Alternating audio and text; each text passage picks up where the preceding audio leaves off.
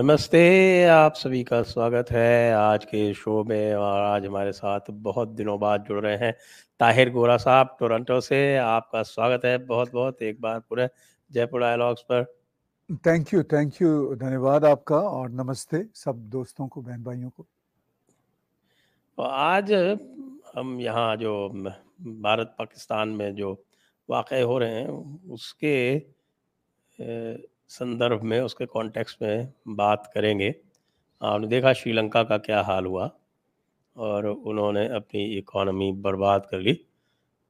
और मैं ब्लूमबर्ग का एक देख रहा था आर्टिकल, और ब्लूमबर्ग में ये बताया उन्होंने कि 7 और ऐसी कंट्रीज़ हैं जो कि बिल्कुल डिफ़ॉल्ट के, इकोनॉमिक कोलैप्स के कोने पर, मुहाने पर खड़ी हुई हैं। अब वो उन्होंने बताई, एक तो टर्की, दूसरी इजिप्ट, इथियोपिया, ट्यूनीशिया, घाना और पाकिस्तान और एल सल्वाडोर। अब इसमें से एल सल्वाडोर को छोड़ के बाकी जो 6 हैं वो सारी की सारी ओआईसी कंट्रीज़ हैं। तो क्या लग रहा है कि कुछ ऐसी कुछ ख़ास बात है? क्योंकि पाकिस्तान को अगर देखते हैं तो इनको बड़ी उम्मीदें थी, इसी वजह से इमरान खान को बदला इन्होंने। इमरान खान को बदल के कहा कि साहब हम आईएमएफ से रीनेगोशिएट कर लेंगे। इमरान खान जो थे वो अमेरिका से मुक्का मुक्की करने के मूड में थे। इन्होंने कहा हम रीनेगोशिएट कर देंगे। और आईएमएफ जो है वो तो मान ही नहीं रहा। वो आपके राणा सनाउल्लाह जो होम मिनिस्टर हैं, उन्होंने कल स्टेटमेंट दे दिया कि आईएमएफ ने हमको तिगनी का नाच नचा दिया, लेकिन फिर भी जो है पैसे तो नहीं दिए। देखिए, बात बड़ी सिंपल है कि unfortunately Pakistan is in good company. वो जो 7 मुल्कों के आप नाम ले रहे हैं, जी, जी, और जी। वो उस उस कंपनी में, और उसमें सबसे जो दुख की बात है, मतलब मैं मतलब दुख किसी और कॉन्टेक्स्ट में कह रहा हूँ, वो टर्की का है। टर्की अच्छी खासी इकॉनमी होता था, अच्छा खासा देश होता था। उसने अपना इस्लामाइजेशन के चक्कर में क्या हाल कर लिया कि वो भी इस गुड कंपनी में आ चुका हुआ है। अच्छा, अब राना सनाउल्लाह साहब की जो आपने बात की कि वो मिटिगनी का नाच ला रहे हैं, पाकिस्तान के कोई भी रजीम हो, चाहे पीटीआई की हो, चाहे ये कोलिशन गवर्नमेंट हो, इनको ये समझना होगा कि दूसरे की जो जेब है, जो बटवा है, वो इनकी जेब और इनका बटवा नहीं है। अगर आईएमएफ से इनको ये जो इनका 22nd पैकेज आया आईएमएफ के साथ, और इसमें से $3 बिलियन पीटीआई की गवर्नमेंट में आ चुके हुए हैं पाकिस्तान के पास, और $3 बिलियन अब इनको मजीद लेना है। और उसमें कुछ उन्होंने बढ़ोतरी के लिए भी शायद बात की हुई है कि $2 बिलियन हमें और दे दें। और जो पाकिस्तान के फाइनेंस मिनिस्टर थे वो अभी लास्ट मंथ ही कह रहे थे कि जी बस हमें $1 बिलियन 1-2 रोज में आने वाला है, फिर $900 मिलियन आ जाएगा। तो सोचने वाली बात यह है कि ये जो $250 बिलियन लोगों का देश है, क्या ये $200 बिलियन के लिए ही मरा जा रहा है? और इनके क्या इश्यूज सॉरी, नॉट 200, $2 बिलियन के लिए। अब $2 बिलियन लेके ये कितना अपनी इकोनॉमी को खींच लेंगे? इनसे जो अलग हुआ था देश, जिसका नाम आज बांग्लादेश है, उसके पास 80+ बिलियन के सरप्लस पड़े हुए हैं, और ये $2 बिलियन के लिए मरे जा रहे हैं। चूंकि इनको $2 बिलियन ये मिलता है, फिर $1-2 बिलियन की और मिल जाएगा आईएमएफ से, फिर सऊदी अरब भी दे देगा, फिर शायद चीन ने कुछ दिए हैं, कुछ शायद और दे दे। तो ये 2.3 बिलियन डॉलर दिए हैं चीन ने, जी जो कि 1 महीने में खर्च हो गए इनसे। हाँ, अब ये सारा खेल $250 बिलियन लोगों के देश का सारा खेल, ये $8 से $10 बिलियन का है। अच्छा, ये $10 से बिलियन मिल भी जाएंगे तो फिर आगे क्या होगा? फिर उसके 2 महीनों बाद क्या होगा? फिर उसके 2 महीनों बाद क्या होगा? प्रॉब्लम ये हुआ कि एक वो इकबाल का एक शेर है, मुझे शेर कोट करना बहुत अच्छा नहीं लगता, लेकिन सम टाइम वो फिट बैठते हैं। उनका एक शेर है कि ये एक सजदा जिसे तू ग्रां समझता है, 1000 सजदों से देता है नजात। ये अगर वो सजदा भारत को कर लेते बहुत पहले ही, तो ये जो कभी 2 वो तो बिलियन के कुफ्र लिए हो वहां जाता जाके सजदा करते हैं, कभी 1.5 बिलियन के लिए वहां जाके सजदा करते हैं। तो ये जो भारत के साथ बिगाड़ इन्होंने पैदा किया हुआ है फॉर लॉन्ग लॉन्ग टाइम, अगर उस बिगाड़ को ही ये फिक्स कर चुके होते या एटलीस्ट सिंसियरली आज फिक्स करते नजर आ रहे होते, तो आगे चल के कुछ हालात ठीक हो जाए। क्योंकि मेरा ये मानना है संजय भाई कि ठीक है जी, इनको मिल जाएगा रोते धोते, लेट्स से इनको $2 बिलियन आईएमएफ से मिल गया, फिर क्या होगा? इनकी तो इस बार की जो लाइबिलिटी है, interest liability, interest servicing liability साल की इस बार $25 बिलियन तो अकेले वही है। इनको अगले साल 2023 में कोई $45 बिलियन चाहिए। ठीक है, अभी ये 2022 का जो आपने बताया आधा साल गुजरा, अभी इनको 25 बिलियन और चाहिए। तो देश इस तरह तो नहीं चला करते ना। इमरान खान को जब एस्टैब्लिशमेंट लाई थी, तो ये सारा का सारा किया धरा एस्टैब्लिशमेंट का जो पाकिस्तान की इकोनॉमिक हालत यहां तक पहुंची है। जब लाई थी, इनका ख्याल था कि ये चंदे वंदे बंदा इकट्ठे करता है तो ये चंदे इकट्ठे कर लेगा। फिर इमरान खान ने कहा था मैं $200 बिलियन ले आऊंगा ना, उसको मैथमेटिक्स आती है कि $200 बिलियन होता क्या है। ठीक है, उसने कहा मैं $200 बिलियन ले आऊंगा, मैं इतना चंदा इकट्ठा कर लूंगा। देखिए को 10 15 या 20 30 मिलियन डॉलर का हॉस्पिटल बनाना एक अलग बात है जो उसने बना लिया। ठीक है, वो एक नोबल कॉज के लिए किसी ने 1 लाख दिया, किसी ने $10 दिए, यहाँ पाकिस्तानी जो बैठे हुए हैं वर्ल्ड वाइड, उन्होंने इतना पैसा उसको दे दिया। अब वो चूंकि लोगों को नजर आ रहा था भी हॉस्पिटल बन रहा है, हेयर का काम है, 10-20 मिलियन डॉलर का खेल है। अब जब ये बात बिलियंस डॉलर्स की आती है तो इमरान खान के चंदे तो नहीं चल सकते ना। फिर लोग पाकिस्तान जो जो हत्ता के इमरान खान को चाहते हैं, लोग जो पाकिस्तान से बाहर पाकिस्तानी बसते हैं, उनकी अक्सरियत इमरान खान को चाहती है। वो इमरान खान को हॉस्पिटल के लिए तो 10 20 100 $200 दे सकते हैं, मगर वो पाकिस्तान को नहीं देंगे। इसलिए उनको पता है कि ये पैसा जो है, पंजाबी में हम कहते हैं खूह खाते में जाएगा, बिकॉज वो पैसा कहीं हॉस्पिटल में तो लग नहीं रहा। वो पैसा तो फिर जो वहां का एक नेटवर्क है, पाकिस्तान का करप्ट नेटवर्क है, उसमें जाएगा। तो वो तो फिर नजर नहीं आएगा। आपको याद होगा इमरान खान की जब सरकार बनी थी तो इन्होंने पाकिस्तान में डैम बनाने का एक फंड इकट्ठा करना शुरू किया। उस वक्त के जो चीफ जस्टिस थे मियां साकिब निसार, और वो उन्होंने कहा था कि मैं जब मेरा ये ओहदा खत्म हो जाएगा रिटायरमेंट के बाद, मैं इसी पे अपनी जिंदगी लगाऊंगा। मियां साकिब निसार कनाडा में आए रिटायरमेंट के बाद। उस वक्त के chief justice, retired chief justice, America में गए। आप यकीन कीजिए उन्होंने मिलियंस डॉलर इकट्ठे किए, उनका कुछ पता ही नहीं है वो कहां गए। तो अब ये जो चंदों की इकोनॉमी है ना, इससे देश तो नहीं चला करते। इससे कोई छोटा मोटा प्रोजेक्ट तो बन जाता है। अब इससे मुझे पता चलता है कि पाकिस्तान की एस्टेब्लिशमेंट कितनी भोली है या कितनी नाइव है। यानी आर्मी वो इस कदर नाइव है कि उनको ये बात समझ ही नहीं आई कि भाई ये चंदों से तो देश नहीं चला करते। अच्छा, इमरान ने कहा मैं $200 बिलियन ले आऊंगा और मैं आईएमएफ के पास जाने की बजाय खुदकुशी करना मुनासिब समझूंगा। फिर यही इमरान खान गए बास यानी 22nd टाइम और उनसे पैसे मांगे। मैं I have to be fair, I don't want to blame Imran Khan. ये आईएमएफ के पास जब भी पाकिस्तान गया तो पाकिस्तानी फौज की जरूरतों की वजह से गए हैं ना। मतलब उसमें किसी और को तो पैसे चाहिए नहीं थे। अब वो कर्जा इतना कंपाउंड इंटरेस्ट में ऊपर चढ़ गया है, इनके सर पे चढ़ गया है कि अब वो अपना जादू बोल रहा है, वो अपना जादू बता रहा है। कर्जे का भी तो जादू होता है ना।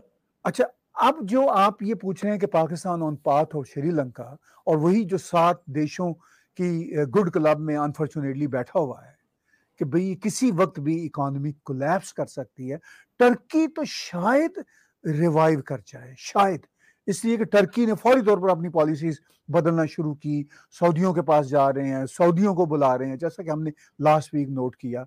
टर्की की ने वो अपने रेडिकल स्टेटमेंट्स देना भी बंद कर दी। मगर पाकिस्तान तो सरकार बदल गई, रेडिकल स्टेटमेंट तो वैसी की वैसी है। अब वो कुवैत के प्राइम मिनिस्टर को प्रोबेबली पाकिस्तान के प्राइम मिनिस्टर ने फोन पे बातचीत की और कश्मीर की बात उनसे कर रहे हैं। बजाय ये बात करते कभी पाकिस्तान में इन्वेस्टमेंट कीजिए, हम आपको कुछ सिक्योरिटी देते हैं। कश्मीर में तो इन्वेस्टमेंट हो रहा है, देखिए पाकिस्तान में नहीं कश्मीर में हो तो उनका इन्वेस्ट अरबों का हो रहा है ना, पूरी दुनिया को हो रहा है इन्वेस्टमेंट। लेकिन शहबाज शरीफ वो कश्मीर की बात कर रहे हैं फोन पे अरबों के साथ कि जी कश्मीर के मसले को हल कर। भाई आप जब 75 साल से billions and billions dollar Pakistan army पे लगा चुके हैं कश्मीर के नाम पे, और कश्मीर का 1 इंच नहीं ले सके, ठीक है, तो खुदा के वास्ते कश्मीर का वो खैरा छोड़िए, अब तो यू कैंट डू एनीथिंग। अच्छा, अब मैं तो ये कई बार प्रपोजल देता हूँ कि भाई वो पीओके बेच दो ना इंडिया को, इंडिया ले लेगी आपको, आपका काफी कुछ बच देखिए जाएगा और आर्मी से भी आपको निजात मिल जाएगी। असल में पाकिस्तान में जो कुछ हुआ है वो आर्मी रिस्पॉन्सिबल है, जो कुछ आगे अगर अच्छा हुआ या बुरा हुआ उसका भी आर्मी रिस्पॉन्सिबल है। मेरा तो आपके शो के राही पाकिस्तान आर्मी से यही उनको सलाह है कि अपने माइंडसेट को मेंटेन कीजिए, थोड़े से बहादुर बनिए।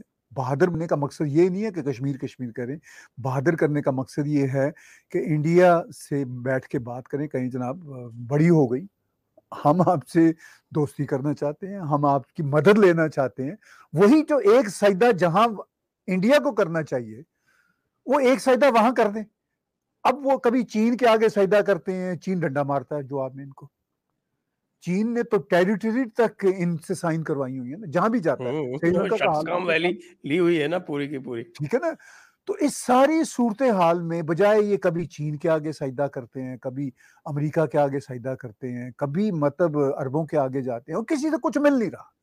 टर्की के आगे भी किया था इन्होंने, लेकिन टर्की हाँ के जी, पास कुछ था टर्की, ही नहीं। इंडोनेशिया, मलेशिया, कोई नहीं, इवन कजाकिस्तान जो इनसे भी गरीब कंट्री है उसको भी सजदा कर दिया कि हमें कुछ दे दे। अच्छा, रूस से मतलब आपके पास रूस के ऑयल की रिफाइनरी ही नहीं है, तो आपने रूस का तेल का क्या करना है? और तो रूस पाइपलाइन का तो सौदा कराए थे जाके। हाँ जी, और रूस को मुफ्त तो देने को देने से रहा थे। इवन ईरान, मतलब ईरान के पास तेल तो बहुत है, अब ये ईरान से तेल नहीं ले सकते, ईरान के साथ इतना मैस है कि ईरान नहीं इनको बर्दाश्त करता, और तो और इनके अपने तालिबान इनको बर्दाश्त नहीं करते। चलिए मतलब कोई ये एक मसला, सबसे ये सबसे मजेदार बात ठीक है कि तालिबान भी जो है उनसे भी ये आजकल जो है वो कर रहे हैं, मुआहदे कर रहे हैं, है और तालिबान भी कह रहा है कुछ नहीं, ये फाटा छोड़ो, इसको जो जी। है हमको दो। और देखिए यहां तक अभी खबर है पाकिस्तान के न्यूज़पेपर डॉन की लास्ट वीक कि अफगानिस्तान जो आज का तालिबान का अफगानिस्तान है वो नेट इंपोर्टर है पाकिस्तान के साथ। यानी वो देश जिसको हमने कुछ देना था उससे हम ले रहे हैं अफगानिस्तान से। तो उनके जो एक्सपोर्ट्स टू पाकिस्तान है वो ज्यादा है opposed to Pakistan exports to Afghanistan. ये खुद हाँ, वो पाकिस्तान का न्यूज़पेपर उनसे बता उनसे कह रहे हैं हमको कोल दे दो, वो ठीक भी है ना। करेंगे पैसे दो पहले तब देंगे। हाँ, वो नेट इंपोर्ट उनका वो हो डिब्बे गया। में नहीं देंगे तुमको। इन हालात में वाकई पाकिस्तान की, देखिए पाकिस्तान में आर्मी ही सब कुछ है, इसमें कोई शक वाली बात नहीं है। ये पीटीआई वाले समझें या ये जो कोलिशन गवर्नमेंट बैठी है ये समझें, नोबडी मैटर्स देयर। आर्मी ही लाई थी खान साहब को कि शायद ये कुछ मेंड कर लें, जब ये कुछ नहीं कर सके और खराब कर दिया तो फिर उन्होंने कहा कि जनाब आप जरा बाहर जाएं, हमें अब ये कुछ और सेटअप चाहिए। तो मैं ये कहना चाहता हूं कि जब तक इकोनॉमी ठीक नहीं होगी कुछ ठीक नहीं होगा, चाहे ये परिवार हो, चाहे ये इंडिविजुअल हो, चाहे ये देश हो। ये एक रियलिटी है, economy is the biggest reality. मैंने तो ये अभी जो देख रहा था मैं, जो आईएमएफ ने लेटेस्ट इनसे कहा है, वो अपने शर्तें बढ़ाते जा रहे हैं। अब जी, उन्होंने कहा है कि आप जितना भी आपने चाइना से लोन लिया है वो तो आप करिए रीनेगोशिएट, और ये कमिटमेंट दीजिए कि आप चाइना से आगे पैसा नहीं लेंगे, क्योंकि वो सारा का सारा हाई इंटरेस्ट लोन्स हैं उनके, 4% से 5% पे लिए हुए जो लोन्स हैं, और उसी की वजह से इनका बिगाड़ हो रहा है पूरा का पूरा। पहले तो देखिए संजय भाई, पहले अफगानिस्तान के जिहाद के चक्कर में लेट 70s में, फिर ये वॉर और टेरर के बाद फिर ये पाकिस्तान के अपने जो हालात थे उसके चक्कर में वो पैसा अमेरिका से अमदादें आ रही थी, लोन नहीं था, अमदादें थी, कोई फिक्र ही नहीं थी। जो आ रहा है वो बस कुछ खर्च हो गया, कुछ खा पी लिया। अब वो सब कुछ अल्लल्ले तलल्ले हो चुके हैं बंद। कोई ऑलमोस्ट 5 साल से पाकिस्तान को अमेरिका से पैसा नहीं मिल रहा, अमदादों की शक्ल में। अच्छा, इन्होंने चीन की गोद में जरा ज्यादा जाने की कोशिश की, तो चीन से इनको क्या मिलना था? चीन ने तो इनके ऊपर इतने लोन चढ़ा दिए, इतने लोन चढ़ा दिए हैवी इंटरेस्ट पे, क्योंकि वहां से तो अमदादें थी अमेरिका से, तो अमदादों ने तो वापस नहीं जाना था। अब चीन के जो लोन है उनके इंटरेस्ट लोन से बढ़ते चले जा रहे हैं। फिर उनका जो टेरिटोरियल क्लेम है वो भी आना है बाकी, लेकिन चीन का ये प्रॉब्लम आ रहा है कि बलोच उनको बहुत रेजिस्ट बलोच कर बहुत रहे तंग कर हैं। जी, तो इसीलिए चीन ने तो यहां तक कहा है अभी 2-3 हफ्ते पहले कि हम अपने कुछ फौजी भेजते हैं, अगर यानी पाकिस्तान से कहा है कि अगर आप हमारे लोगों को वहां पे प्रोटेक्ट नहीं कर सकते, तो जाहिर है ये बात पाकिस्तान को पसंद तो नहीं आएगी। और अगर चीन वहां पे कुछ फौजी भेजता है तो वो पाकिस्तान की sovereignty quote unquote so called जो है उसके लिए बहुत बड़ा क्वेश्चन मार्क है। तो काफी चैलेंज है, और definitely Pakistan on the path of Sri Lanka है। लेकिन मैं उसमें भी ये बात कहूंगा कि श्रीलंका में कल्चर रिलेटिवली लिबरल था, टूरिज्म थी, बहुत अच्छी चीजें भी थी श्रीलंका में। जो चीजें श्रीलंका में अच्छी वाली थी वो तो पाकिस्तान में है ही नहीं। यानी अगर पाकिस्तान वाकई श्रीलंका वाली सिचुएशन में जाता है तो बहुत ही बड़ा डिजास्टर है वहां पे, क्योंकि वहां की ना सोसाइटी ओपन है, ना कल्चर ओपन है, इतनी बड़ी पॉपुलेशन है। श्रीलंका तो फिर एक छोटा देश था, और इतनी बड़ी आर्मी है। ठीक है ना, और इतनी बड़ी आर्मी है, वो आर्मी के अपने खर्चे ही खत्म नहीं होंगे। और ऊपर से वो न्यूक्लियर वेपन और है। तो इन हालात में वाकई ही पाकिस्तान के लिए एक बहुत बड़ा खतरा है। इमरान खान तो अपना वो इमोशनल नैरेटिव चलाते थे, दुनिया को ब्लैकमेल करते रहते थे कि भाई हम न्यूक्लियर हैं, अगर आपने हमारा साथ ना दिया तो हमारे बम फट जाएंगे। तो फिर दुनिया ने जब उनको ये कहा कि बेशक फाड़ लो बम, हमें क्या फर्क पड़ेगा, आप अपने ऊपर ही फाड़ोगे ना। तो फिर जब जो ब्लफ कॉल इनकी जो थी उसको दुनिया ने जब थोड़ा सा चैलेंज किया, तो फिर वो इस न्यूक्लियर के रेटरिक से बाहर आए। तो थिंग्स आर नॉट गुड। मतलब मैं नहीं समझता कि इस इकोनॉमिक मेल्टडाउन का कोई भारत पे कोई नेगेटिव असर होगा। भारत ने अपने आप को एक तरह से अलग थलग कर लिया होगा, उसको कोई मुझे नहीं लगता पाकिस्तान से कोई अब सरोकार उसने रखा होगा। मज़े की बात यह है कि जो करेंसी है अफ़गानिस्तान की, उसकी वैल्यू है $1 की 87, और पाकिस्तान की आज मैं देख रहा था है 207। तो इस मामले में तो अफ़गानिस्तान की करेंसी जो है वो पाकिस्तान से भी आप समझिए कि 2.5 गुना बेहतर बेहतर है। जी, नहीं, अफगानिस्तान देखिए तमाम इश्यूज के बावजूद, तालिबान के बावजूद फिर भी एक एक हारमोनियस सी सोसाइटी है, वो एक कौम है अफगान, चाहे वो तालिबान है चाहे वो। पाकिस्तान में तो आज तक तय ही नहीं हुआ कि भाई ये पाकिस्तानी किस चिड़िया का नाम है, ऑनेस्टली। चूंकि बलोच, आप मतलब चले जाइए बलोचिस्तान में, वो कहते हैं जी अच्छा आप पंजाब से आए। इवन कराची में वो पहला सवाल ही होता है आप पंजाब से आए, वो ये नहीं कहते पाक लाहौर से आए, पंजाब से आए, जैसे कोई कोई दूसरा देश है। आप सिंध के इंटीरियर में चले जाएं, आज भी मेरे दोस्त बताते हैं उनसे पहला क्वेश्चन होता है कि आप पंजाब से आए हैं। तो मतलब एक आइडेंटिटी क्राइसिस है, और इसके साथ साथ इकोनॉमिक क्राइसिस है, सोशल क्राइसिस है, पॉलिटिकल क्राइसिस है, रिलीजियस एक्सट्रीमिज्म इंतहा पे है। वो अभी 3 अहमदियों को गिरफ्तार कर लिया पाकिस्तान की स्टेट में। यानी देखिए इकोनॉमिक मेल्टडाउन है, और इशू ये है कि जो अहमदी हैं वो मुसलमान नहीं है। भाई वो अपने घर में कर रहे हैं, बकरा ज़िबा कर रहे हैं, या पाकिस्तान में हर कोई करता है, तो आप सिर्फ इस बिना पे लेके जा रहे हैं कि चूंकि अहमदी मुसलमान नहीं है तो ये कुर्बानी क्यों करते हैं। कोई शौकिया भी नहीं कर सकता। हाँ, कोई तो ये हाल है तो उसको एक मामला। एक क्रिश्चियन को गिरफ्तार कर लिया जब उसने कहा कि जी, मैं तो क्राइस्ट को वो मानता हूँ। उस बेचारे को गिरफ्तार कर लिया, ब्लास्फेमी लॉ लगा देते हैं, डेथ सेंटेंस इम्पोज कर देते हैं, और हालात इतने खतरनाक हैं कि जो एथनिक कम्युनिटीज हैं, पश्तून बेचारे इनसे तंग हैं, बलोच इनसे तंग हैं, सिंधी जो नेशनलिस्ट हैं, कौम परस्त, वो इनसे तंग हैं। मुहाजिर जो इनके सबसे बड़े सगे बनते थे वो अब इनसे तंग हैं। अब तो पंजाबी भी इनसे तंग है। तो पाकिस्तान आर्मी को सोचना पड़ेगा। इवन आप ये देख लीजिए कि इमरान खान की हुकूमत जाने के बाद इमरान खान की पार्टी के लोग सबसे ज्यादा प्रो आर्मी थे, वो इनके खिलाफ हो गए। सोशल मीडिया भरा पड़ा हुआ है।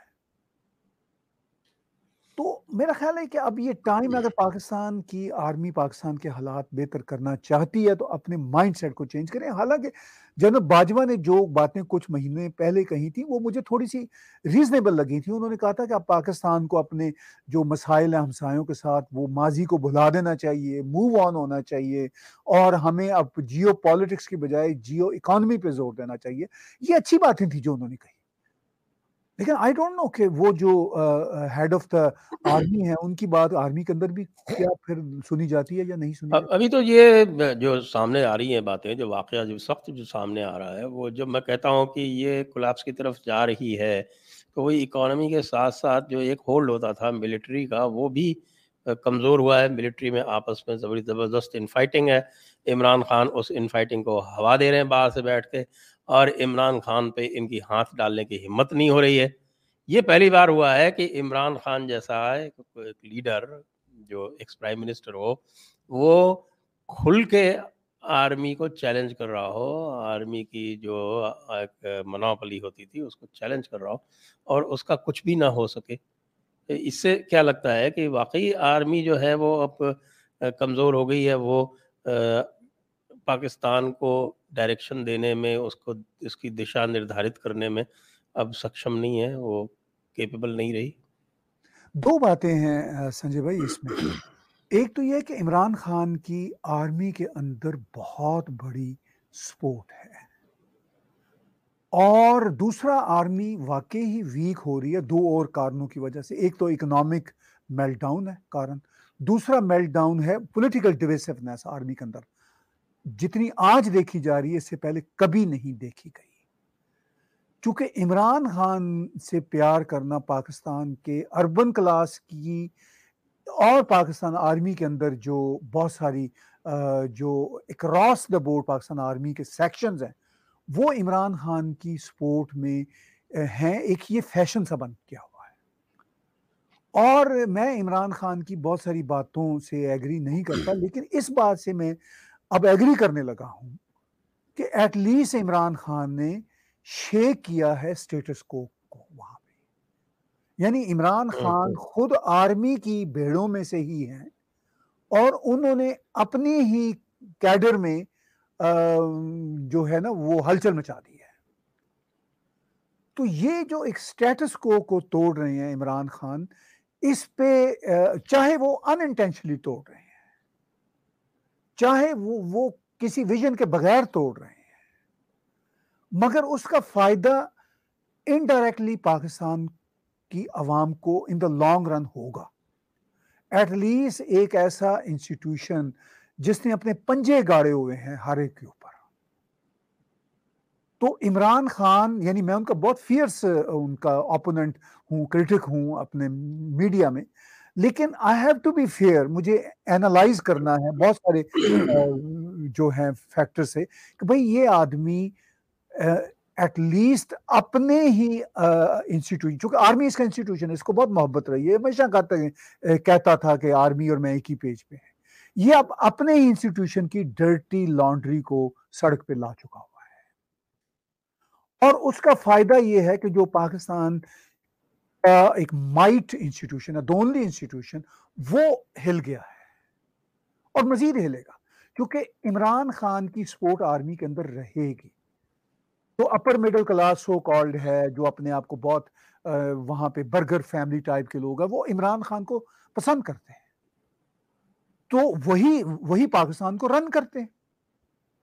जो पाकिस्तान की एलीट है उसकी जो अक्सरियत है वो इमरान खान को पसंद करती है, तो वही पाकिस्तान को रूल करते हैं। तो ठीक है, मतलब वो अब आर्मी के इंस्टीट्यूशन को हिला रहे हैं। अच्छा, आर्मी के लिए प्रॉब्लम यह है कि अगर इमरान खान को वो वापस किसी न किसी तरह से ले आते हैं, क्योंकि वो आर्मी के अंदर इसकी सपोर्ट बहुत है, लेकिन इमरान खान ने ड्यूरिंग द पास्ट 4 इयर्स इतना बुरा डिलीवर किया है, इकोनॉमिकली पाकिस्तान में, कि वो फिर इसको ला के भी कुछ हासिल नहीं होगा। तो वो कैच 22 में है पाकिस्तान का इकोनॉमिक ढांचा भी और पॉलिटिकल ढांचा भी, क्योंकि ये दोनों चीजें एक दूसरे के साथ जुड़ी हुई हैं ना। और फिर जो इंटरनेशनल स्टेक होल्डर्स हैं वो अब पाकिस्तान को, जो पाकिस्तान की स्ट्रेटेजिक डेप्थ की कीमत होती थी, वो अब वैल्यू नहीं कर रहे। जिस तरह अमेरिकन निकले हैं अफगानिस्तान से पाकिस्तान की बगैर किसी मदद के, उन्होंने कहा ठीक है अब हम निकल रहे हैं, ठीक है पाकिस्तान उनके लोग निकालने में मदद की, वो इससे इस हद तक तो वो है, लेकिन उन्होंने पाकिस्तान से कुछ नहीं कहा कि भाई हमें अड्डे दो, ये करो वो करो, ये खुद ही कहते रहे कि एब्सोल्युटली नॉट, एब्सोल्युटली नॉट। लेकिन जितनी जरूरत अमेरिकन को इनसे थी उतनी उन्होंने पूरी कर ली, दे आर आउट। वो मेरा नहीं ख्याल कि अब अमेरिकन पाकिस्तान से कोई डायरेक्ट बात भी करते हैं, वो शायद सऊदी अरब और यूएई के जरिए इनसे बात करते हैं। तो इसका मतलब तो ये हुआ कि जो इनकी सबसे बड़ी इम्पोर्टेंट जो चीज़ थी वो इनकी जो जियो स्ट्रेटेजिक लोकेशन जो थी, जिसको इन्होंने हमेशा लिवरेज किया है, वो तो चली गई। इंडिया ने भी चाबहार के थ्रू और नॉर्थ साउथ कॉरिडोर बना लिया, रशिया से इंपोर्ट भी उसके ज़रिए शुरू हो गया, और जो इंटरनेशनल कम्युनिटी सेंट्रल एशिया वगैरह जो है वो भी उसको यूज़ कर सकते हैं। तो जो ये लिवरेज थी ये क्या ख़त्म होने के साथ ही फिर अमेरिका के लिए तो कोई यूज़ नहीं रह जाएगा पाकिस्तान का? देखिए अमेरिका के लिए ऑलरेडी कोई यूज नहीं है। जिस तरह हमने देखा इमरान खान ने अपने पॉलिटिकल रेटरिक को बढ़ाया जी कि अमेरिका में मेरे खिलाफ साजिश हुई थी, तो अमेरिका ने कोई इसकी परवाह नहीं की, और एक बहुत ही छोटे लेवल के स्टेट डिपार्टमेंट के ऑफिसर का नाम इमरान खान ने लिया था। यानी को स्टेट सेक्रेटरी तो नहीं थे ना वो, यानी मिस्टर ब्लिंकन नहीं थे, वो तो डोनाल्ड लू थे, वो जो जो साउथ एशिया के अफेयर्स को देखने के गालबन असिस्टेंट सेक्रेटरी हैं, वो भी साउथ एशिया की डेस्क के, ठीक है। मतलब वो कोई बहुत बड़े ऑफिसर तो नहीं थे। अगर इतने मामूली लेवल का state secretary, assistant state secretary of that particular section Pakistan की गवर्नमेंट को गिरा सकता है अकॉर्डिंग टू देम, तो इनको तो शर्म से, अगर वो वाकई इन्वॉल्व थे तो इनको तो शर्म से नाम ही नहीं लेना चाहिए था कि भाई कि भाई मैं किस छोटे से बंदे का नाम ले रहा हूं ये बताने के लिए कि मेरी हुकूमत गिराई। और फिर बाद में अभी ये भी रूमर्स चल रही हैं कि इन्होंने माफी भी मांग ली है, उससे भी माफी मांग ली कि I am we are sorry.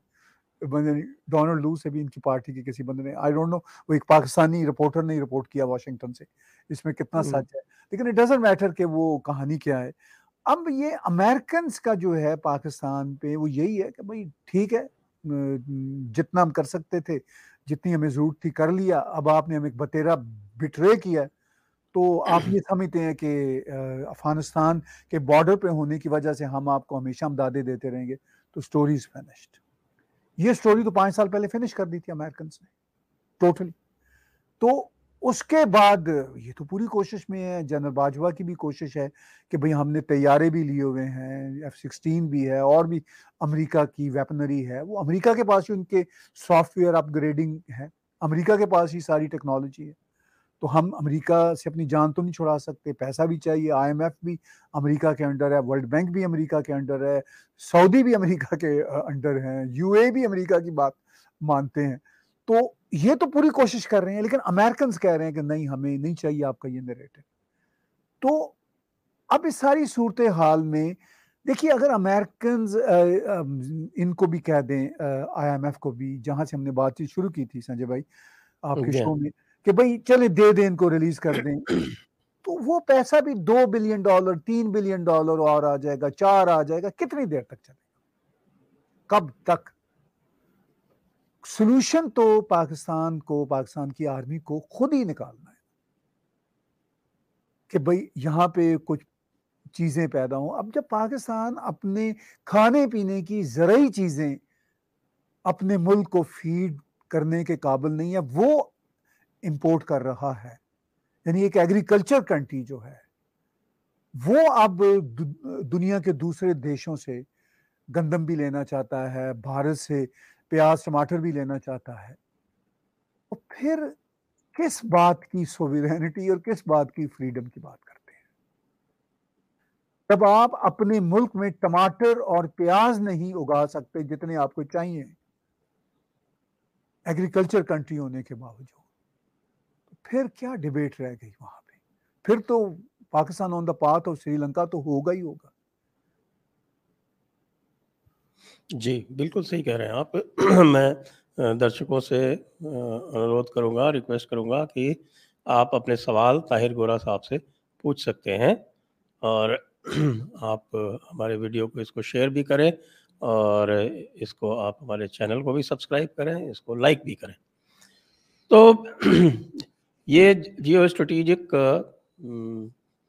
Angle से तो ये इनके साथ हादसा हो गया, और भारत के साथ ये ताल्लुकात सही रखना इसलिए भी नहीं चाहते क्योंकि इन्होंने रेडिकलाइज इतना कर दिया है अपनी पॉपुलेशन को कि वहाँ तो ग़ज़वा हिंद के अलावा और दूसरी बात ही नहीं होती। तो ये ग़ज़वा हिंद से पीछे कैसे हट सकते हैं, इस बारे में तो मेरे ख़्याल से सोच ही नहीं सकते। तो इसलिए मुझे लगता है कि जो हम बात अक्सर करते रहते हैं कि पाकिस्तान अब वायबल नहीं रह गया है और इसके 4 टुकड़े 5 टुकड़े हो जाएंगे, वो दिन क्या नज़दीक आ गए हैं। देखिए, बात यह है कि किसी भी देश के जब टुकड़े होते हैं तो कोई बड़ी जो है फोर्सेस वो एट प्ले होनी चाहिए। पाकिस्तान में अब तक ये हुआ कि जब भी आर्मी, वैसे तो आर्मी का इनडायरेक्ट कंट्रोल है, सोचने वाली बात यह कि जब भी आर्मी वहां कभी आई है, यानी मार्शल लॉ की सूरत में जब भी कू किया है, तो दुनिया के देशों में अगर ऐसा हो तो लोग प्रोटेस्ट करते हैं। पाकिस्तान में लोग मिठाइयां बांटते हैं। अच्छा। ठीक है, ये हमने लास्ट कू जो मुशर्रफ का था ऑफिशियल, उसमें भी देखा। ठीक है, उससे पहले वो ज़िया-उल-हक का था, फिर आप अयूब खान का देख लीजिए। अच्छा चलिए, ये तो कू है ना। आप ये देखिए कि बर्मा में एक छोटा गरीब कंट्री है, जब भी कभी आती है आर्मी आती है तो 10-20 लोग बेचारे मरते हैं, लोग प्रोटेस्ट करते हैं, मुसलसल करते रहते हैं। पाकिस्तान में किसी कू की मुझे आप बात बता दीजिए कि लोगों ने प्रोटेस्ट किया हो, लोग सड़कों पे आए। ये एक बड़े सोचने वाली बात है, शॉकिंग बात है। साउथ अमेरिका में इतने कंट्रीज में मार्शल आता है, जब भी मार्शल आता है लोग सड़कों पे आते हैं। अफ्रीका के मुल्कों में, गरीब पसमानदा मुल्कों में, जहां कहीं भी कू आता है लोग सड़कों पे आते हैं। ठीक है, और जब कभी पाकिस्तान में कू आता है तो लाहौर के मिठाई घरों से लोग लड्डू लेके आ रहे होते हैं, बांट रहे होते हैं।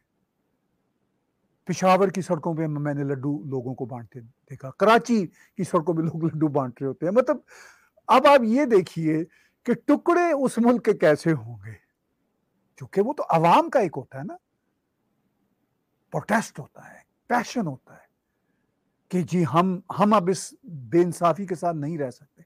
जैसा कि हमने बांग्लादेश की सूरत में देखा, बांग्लादेश इसलिए अलग नहीं हुआ था सिर्फ कि भारत ने मदद की थी, बंगाली वाकई ही सड़कों पे थे, लड़ रहे थे पाकिस्तान आर्मी के साथ, अपनी जानें दे रहे थे, उनकी औरतों के साथ जुल्म हो रहा था। भारत तो बहुत बाद में आया उनकी मदद के लिए, वो तो 52 से लड़ रहे हैं। वो जो बंगाली जबान के कत्लेआम पे लड़ाई शुरू होती है उनकी, जिस पे आज पूरी दुनिया में इंटरनेशनल मदर टंग बनाया जाता है। वो पाकिस्तानी पंजाबियों ने कहा था ना बंगालियों को कि आप अपनी जुबान नहीं बोल सकते, फौज की पढ़ाई। वो तो आज भी नहीं बोलने देते हैं आपके लेजिस्लेटिव असेंबली में, किसी में भी पंजाब की लेजिस्लेटिव असेंबली में पंजाबी नहीं बोल सकते, सिंध में पंजाबी। तो सिंधी नहीं सवाल बोल सकते। जी, सवाल ये है कि पाकिस्तान के जो 4 टुकड़े होंगे, मुझे तो ये भी नहीं समझ आती कि ये कैसे होंगे, फ्रैंकली मैं आपको बताऊं, 4-5 व्हाटएवर जो है, इसलिए कि एक तो ये होगा कि तालिबान जो है वो पूरी तरह से जैसे टीटीपी के साथ समझौता किया है, जी कुछ दिनों में ये अटक के आगे का सारा हिस्सा जो है वो तालिबान ले लेगा। हाँ, वो शायद प्रैक्टिकली पॉसिबल नहीं होगा, इसलिए कि तालिबान अभी इतनी बड़ी कुव्वत नहीं है पाकिस्तान आर्मी के सामने। ठीक है, पाकिस्तान आर्मी कोई इतनी बड़ी अजीम कुव्वत नहीं है, वो तो हमने 1971 में देख लिया था। लेकिन फिर भी वो मतलब तालिबान जो है वो तो मलेशिया है ना, अभी भी मलेशिया है, कोई फॉर्मल आर्मी तो है नहीं। अच्छा, वो पॉसिबल नहीं होगा। मुहाजिर कहते हैं जी के कुछ मुहाजिर डिवाइड है, कुछ कहते हैं हमें अलग देश चाहिए, कुछ कहते हैं नहीं चाहिए हमें तो रियासत के साथ है। तो मकसद ये है कि मुझे नहीं लगता कि पाकिस्तान के 4 टुकड़े भी होंगे। अगर ऐसी सूरत हो तो शायद ये बेहतर हो, लेकिन ऐसी सूरत भी नहीं है, इसलिए कि ये जो ऑर्गेनाइज्ड ग्रुप्स होते हैं, जो आइडियोलॉजिकली रिसोर्सफुल होते हैं, जिनकी बैकिंग होती है, ना तो उनको भारत से किसी को बैकिंग है। वो पाकिस्तान क्या छोड़ता है कि बलोचों को भारत से मिलती है मदद। वो ऐसे ही मेरा ख्याल है दिखावे के लिए कोई कभी भारत थोड़ी बहुत ईरान के जरिए या पुराने अफगानिस्तान हामिद कारजाई के ज़माने के जरिए ऐसे ही जो देश करते होते हैं, को थोड़ी बहुत इंटेलिजेंस प्रोवाइड कर दिया करता होगा, आई कैन अज्यूम। लेकिन कोई ऐसी मदद नहीं थी जिससे वो देश अलग बना सकते। तो अब ना उनके पास कोई फॉरेन बैकिंग है, ना उनके पास कोई ऑर्गेनाइज कुव्वत है, और फिर ये सारे लोग डिवाइडेड हैं। बलोच भी डिवाइडेड हैं, पश्तून भी डिवाइडेड हैं, मुहाजिर भी डिवाइडेड हैं, सिंधी भी डिवाइडेड है, और कोई पैशन नहीं है। देखिए, ये कुछ जिंदा कौम में होता है अपना देश बनाना, ये कोई छोटी बात नहीं होती। आप साउथ अमेरिका में देख लीजिए, कुछ छोटे छोटे देश बने हैं, वो कोई बड़े बड़े रैबल ग्रुप थे। जैसे बांग्लादेश बना था, बंगाली उस वक्त के जो थे, बांग्लादेशी जो आज के हैं, वो कोई जिंदा कौम थे ना। 90% एक तरफ खड़े थे, 90% सड़कों के बाहर थे, बांग्लादेश बन गया। अब यहाँ पे पश्तूनों के ग्रुप ने नारा लगाया कुछ साल पहले कि ये जो दहशतगर्दी है इसके पीछे वर्दी है। तो वो ठीक है, वो एक स्ट्रॉन्ग ग्रुप था, और वो था, लेकिन वो इतना बड़ा स्ट्रॉन्ग ग्रुप नहीं था और नहीं है कि कोई बहुत बड़ा रेडिकल काम कर सकता, अपने देश को अलग कर सकता। वो ना अफगानिस्तान में हालात वो रहे, तो पॉसिबल नहीं है। तो मुझे तो ये भी पॉसिबल नहीं लगता कि पाकिस्तान कोई डिसमेंबरमेंट भी होगी, ये भी पॉसिबल मुझे नहीं लगता। तो इसका मतलब ये है कि ये ज्यादा खतरनाक सूरत हाल है, यानी आप आग से जलेंगे भी नहीं और आग के अंदर तपते ही रहेंगे, ये ज्यादा खतरनाक सूरत हाल है। मुझे लगता है इसीलिए भारत ने अब इनकी तरफ ध्यान देना ही बंद कर दिया है कि अब ये कुछ करने लायक भी नहीं रहे, अपने मसलों में ही अब उलझे रहेंगे। चलिए अब देखिए, मैं यहाँ पे कुछ थोड़ी सी एक बात करूंगा कि भारत के पास पाकिस्तान के इश्यूज तो खत्म हो गए, भारत के पास तो बड़े बड़े इंटरनेशनल लेवल के मामला है ना। भारत क्वाड का हिस्सा है, I2U2 का हिस्सा है, इंटरनेशनल स्टेक होल्डर है, तो कोई कंपैरिजन ही नहीं है। जी बिल्कुल। तो आइए अब हम कुछ सवाल ले लेते हैं, और सवालों के साथ एक बार फिर से आपको याद दिला दूं कि आप सवाल और भी पूछना चाहें तो आप पूछ सकते हैं, सुपर चैट के माध्यम से पूछ सकते हैं और व्हाट्सएप के माध्यम से भी पूछ सकते हैं। और फिर से याद दिला दूं, वीडियो को शेयर करें, लाइक करें, चैनल को सब्सक्राइब करें। जय भारत, जय पंजाब।